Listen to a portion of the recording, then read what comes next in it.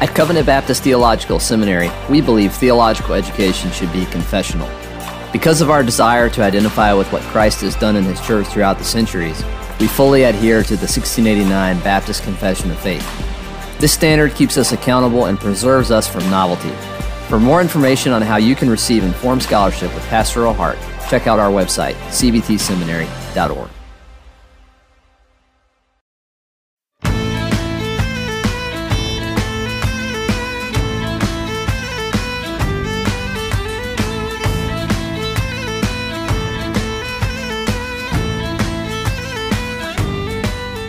Welcome to the Modern Marrowman podcast with Tom Hicks and John DeVito. Modern Marrowman is a podcast on the Man of God Network brought to you by Covenant Baptist Theological Seminary. We're hosting a weekly conversation on the law and the gospel so that church leaders and Christian lay people will rightly divide the word of truth. Hey, Tom, you're back. Hey, brother. It's good to see you again. And this time it's just you and me, no guests to interfere with our conversation. That's right. Back at it again. That's right. But I'm glad, and I'm always looking forward to times where we're able to discuss these matters in light of our common Savior and our commitment to His Word. And so we want to spend this episode and maybe another one looking at what's often called two kingdoms theology. There's a lot of discussion about it today, a lot of debate. And so really during this episode, I think our goal is simply to maybe take more of a historical look at this whole idea of two kingdoms, right? And to try to have a better understanding of what, when people are using this language, what's being referred to. So with that in mind, how would you speak of or maybe talk through the historical development of this whole idea of two kingdoms? Yeah, well, in historical theology, it hasn't always been referred to as two kingdoms specifically, but there has frequently been a contrast of two things. So there have been a series of twos explicated throughout history. So, for example, there were two cities. Historical theologians spoke of two powers, two kingdoms, two swords, two governments. But I think we can trace the general development of two kingdoms doctrine in three phases of history. Okay. First, earlier on, Augustine identified the two kingdoms, if you want to call it that, two kingdoms with two cities. He identified the city of God and the city of man. And so if you remember, Augustine wrote The City of God, a book in which he defended Christians from the accusations of those in the Roman Empire that Christians had destroyed Rome, that Rome was beginning to fall as Christianity was growing, and the Romans blamed it on the Christians for trying to turn Rome into a Christian city. So Augustine responds in The City of God, and he says that Rome can never be the city of God. Rome is not God's city. He argued that the true city of God is the church only, composed of baptized members who take the sacrament. The city of man is a mass of unbaptized pagans. And so the city of Rome was mixed with the church and the unchurched and could never be the transformed into the city of God. So on Augustine's vision, the two cities are roughly correlated with the kingdom of light and darkness. And so you have the city of God, which is the Christian church, and then the city of God, which is, or the city of God, which is the Christian church, and the city of man, which is a fallen world system. And Rome is a mixture. It's not the city of God. Would there have historically, again, thinking in those days, with their, for generations at the time, seeing, the Roman Empire in some ways as a Christian, Christian society or a Christian, that there could even be those Christians who weren't properly distinguishing here. And so Augustine also is helping for them to clarify this relationship between, the city of God, as you say, and the city of man. As Rome is, in a sense, falling, right, as a world empire, what does that mean for the church? Yeah, I think no doubt that there were different, theologians who had different ideas of what is the true people of God, what is the mission of the church, and so on. And so his book, The City of God, would have clarified on both sides, but it was specifically aimed at clearing Christians of the charge of destroying Rome, saying, no, Rome isn't our city. The true city of God is the church in Augustine's understanding. So that you might think of that as you're talking about three phases. That kind of first phase with the advancement of Christianity in society and through the Roman Empire and the relationship there. But maybe more moving. How do you see this second phase then developing?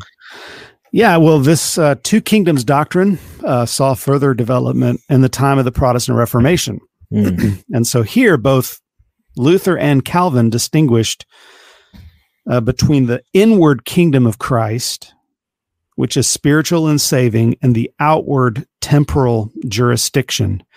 Now, some people think that this is just Luther's distinction, but if you read the Institutes, Calvin is saying the same thing, and I think the secondary literature supports this as well. Calvin and Luther are on the same page on two kingdoms doctrine. And what they were saying is that Christ saves us in the inward kingdom by the Holy Spirit. So Jesus is our direct king to us personally through the word and by his Spirit, and no human authority supersedes or interferes with Christ's saving kingdom.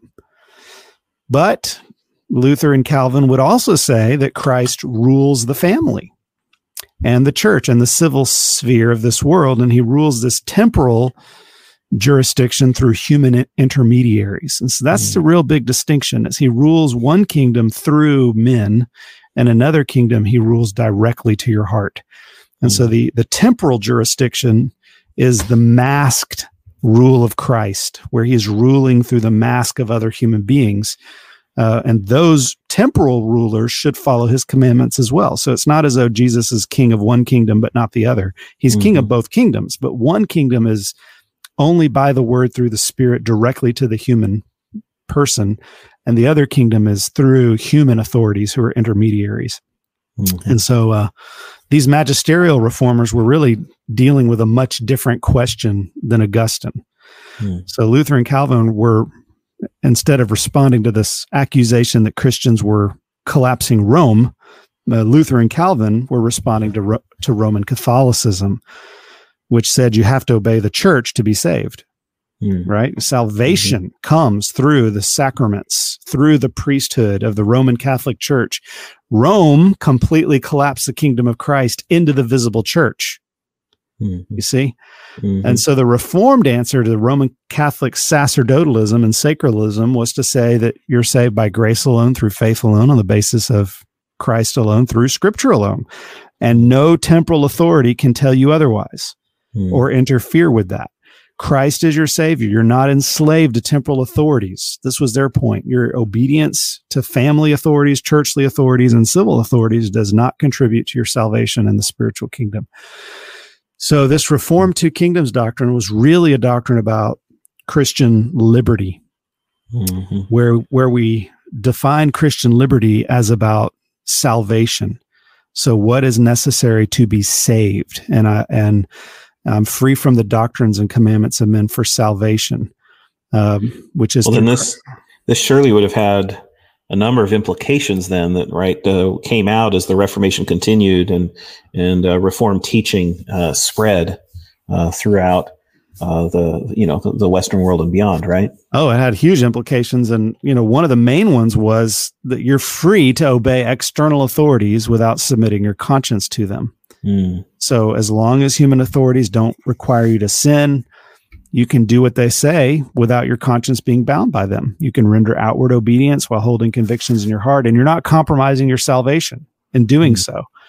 You can outwardly submit to authorities you disagree with, and your salvation's not in jeopardy. So in other words, the earthly authorities don't have to be pure or perfect. And this was one of the issues they were wrestling with, is with accusations of the Roman Catholic Church, being impure, needing reformation, being wrong. Am I compromising by participating ever at any level in that? in the early days of the Reformation and even beyond. So that was one implication, is you can submit to temporal authority without compromising your salvation, even if they're wrong, as long as they're not causing you to sin. But another implication is you don't have to change earthly authorities for your salvation. So your salvation doesn't depend on standing up to or overthrowing earthly authorities. Transforming the temporal kingdom isn't part of your salvation, but your salvation is by grace through faith in Jesus. And you're to keep his commandments out of gratitude, no matter how others respond or what effect it has. And so this classically reformed two kingdoms doctrine was about guarding the gospel and the sole authority of Jesus to save and rule the human conscience. This reformed two kingdoms doctrine was all about Christian liberty in the sphere of salvation. Yeah, that's very, very helpful, and we can continue to see this working out then again from Augustine through the Protestant Reformation. But what about this third phase of development that you were mentioning earlier? Yeah, the third understanding of two kingdoms arose as a development in the post-Reformation period, when the churches of the Reformation were working out the doctrine of the church. So you think of early Reformation, the front burner issue was salvation. How are we saved? Justified by grace through faith. But the second phase of the Reformation was, okay, so what is the doctrine of the church? And this is where you have the splintering among Protestants. But the Independents and the Baptists disagreed with the Magisterial Reformation in tying the church and the state together.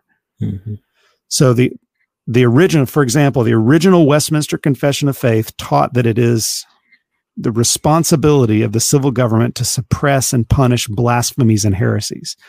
So that's early Presbyterians. English Presbyterians said the state has authority and responsibility to punish blasphemy and heresy.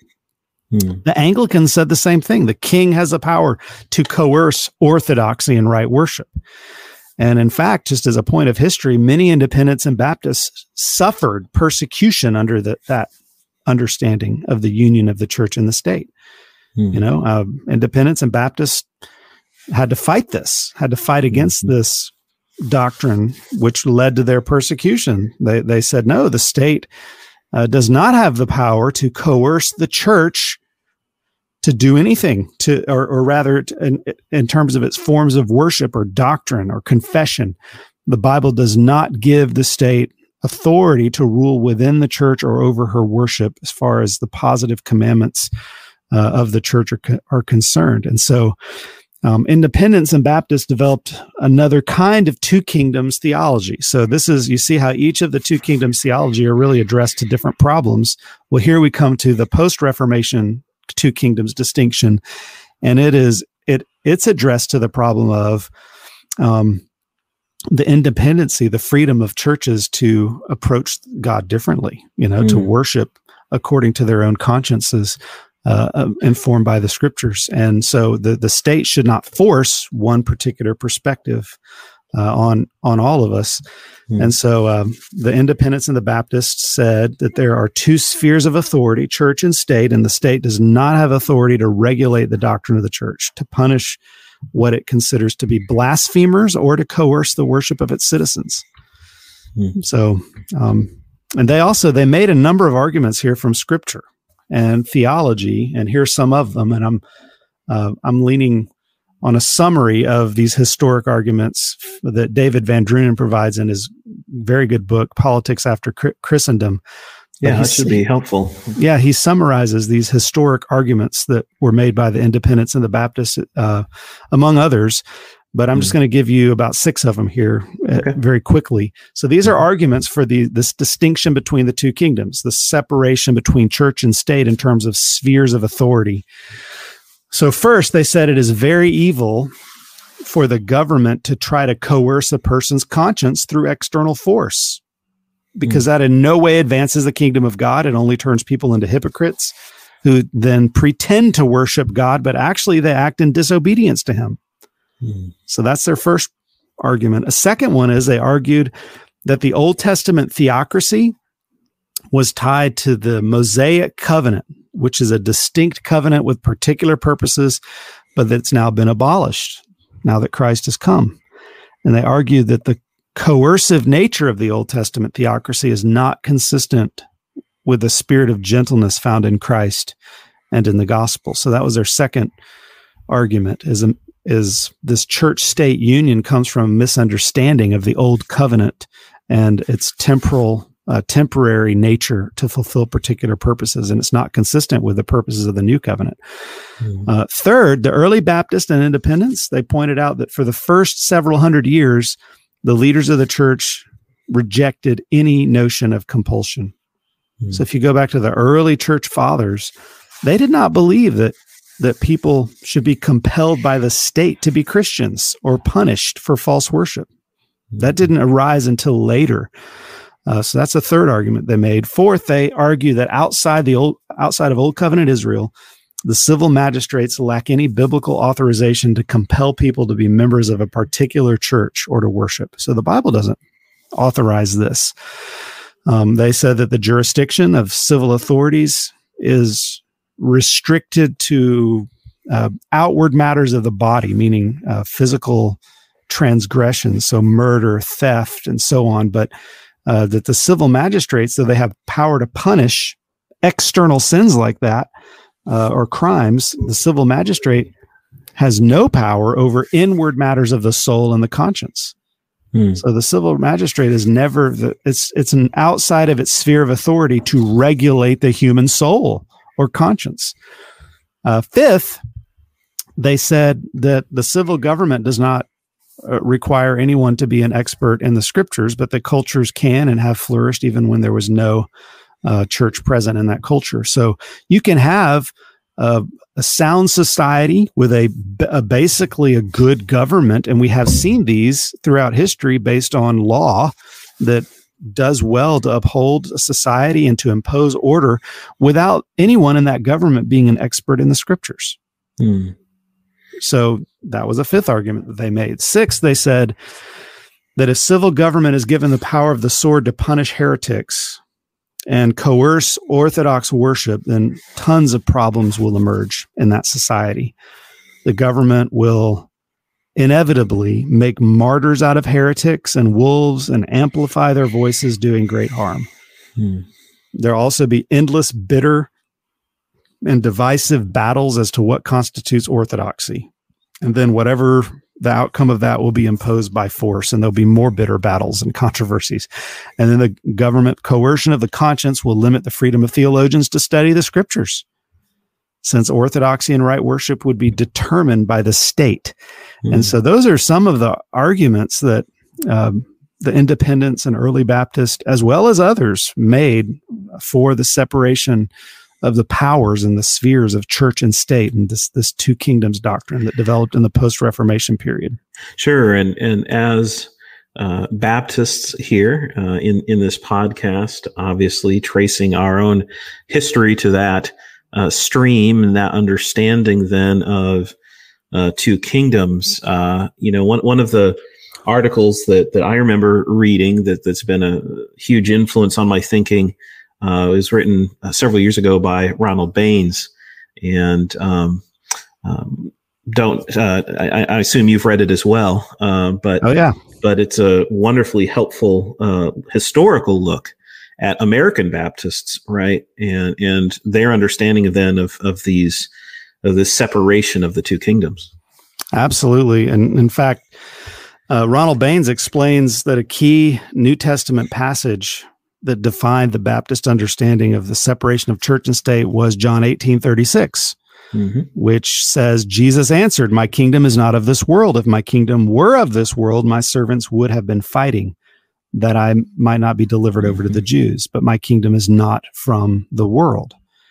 And so, the early Baptists argued that there was no notion of coercion, physical outward coercion, to advance or defend the kingdom of Christ, that the powers of the government were not to be employed, which is a power of what? What is the power of the government? It's force.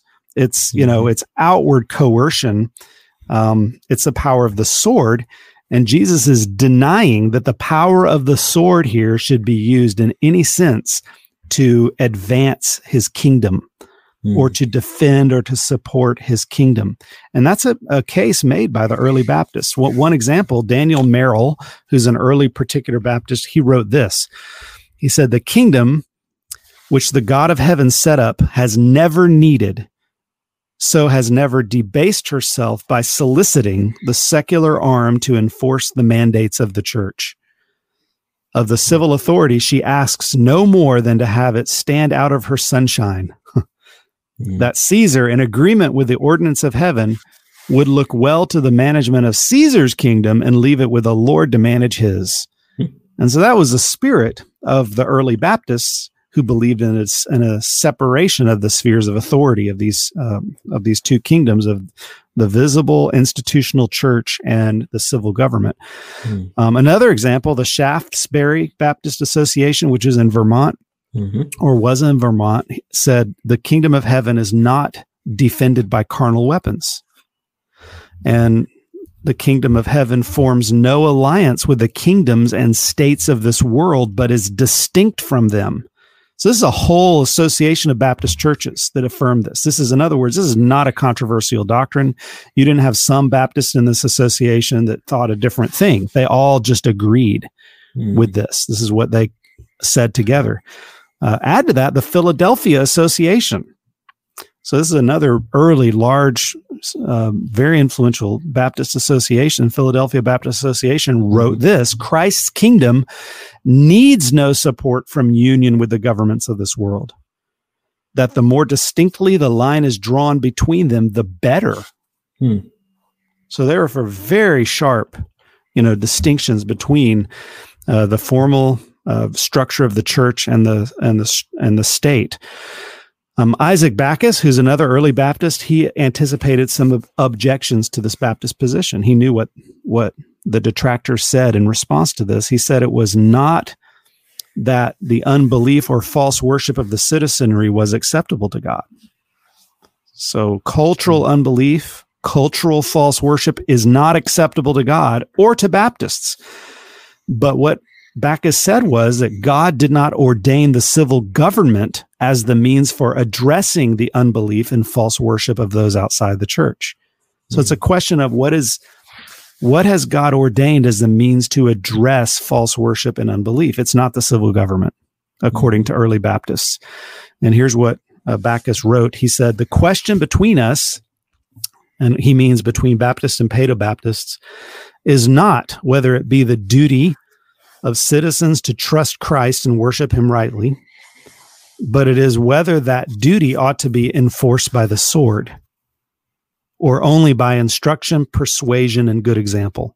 And then Backus went on and he said, "The church is armed with light and truth to pull down the strongholds of iniquity and to gain souls to Christ and into his church, to be governed by his rules therein, and to again exclude such from their communion who will not be so governed, while the state is armed with the sword to guard the peace and the civil rights of all persons and societies, and to punish those who violate the same.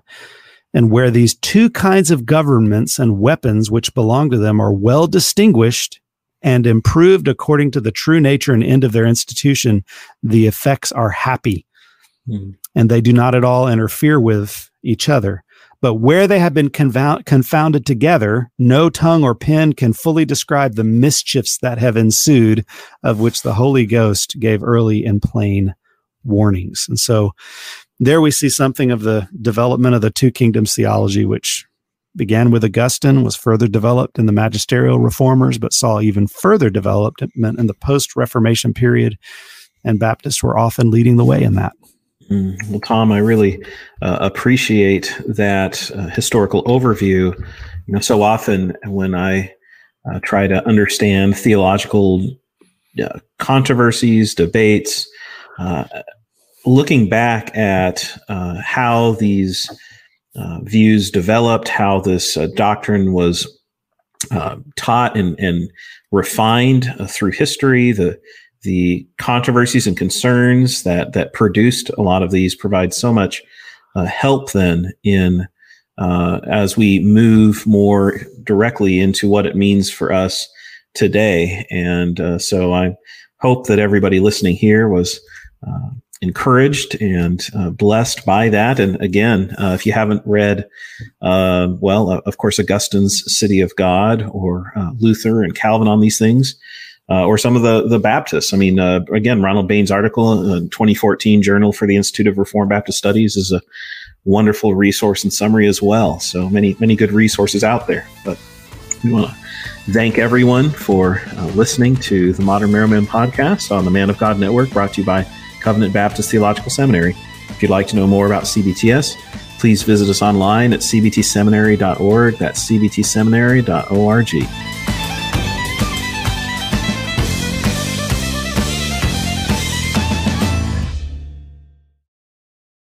Well, Tom, now that we've heard a little more about the history, or at least an overview of the development of two kingdoms, what would you say are some helpful resources to study this subject further? Yeah, well, there's a lot of resources. And for the classical two cities theology of Augustine, there's nothing better than Augustine's own The City of God. It's an excellent resource. It's a weighty work, but I highly commend it if people haven't read that. Also, for a good statement of the magisterial Reformation's two kingdom theology, I commend The Two Kingdoms by Bradford Littlejohn, which is a short but accurate read. Also, Matthew Tuaninga has a massive academic volume out on the same subject titled Calvin's Political Theology and the Public Engagement of the Church, and that's excellent.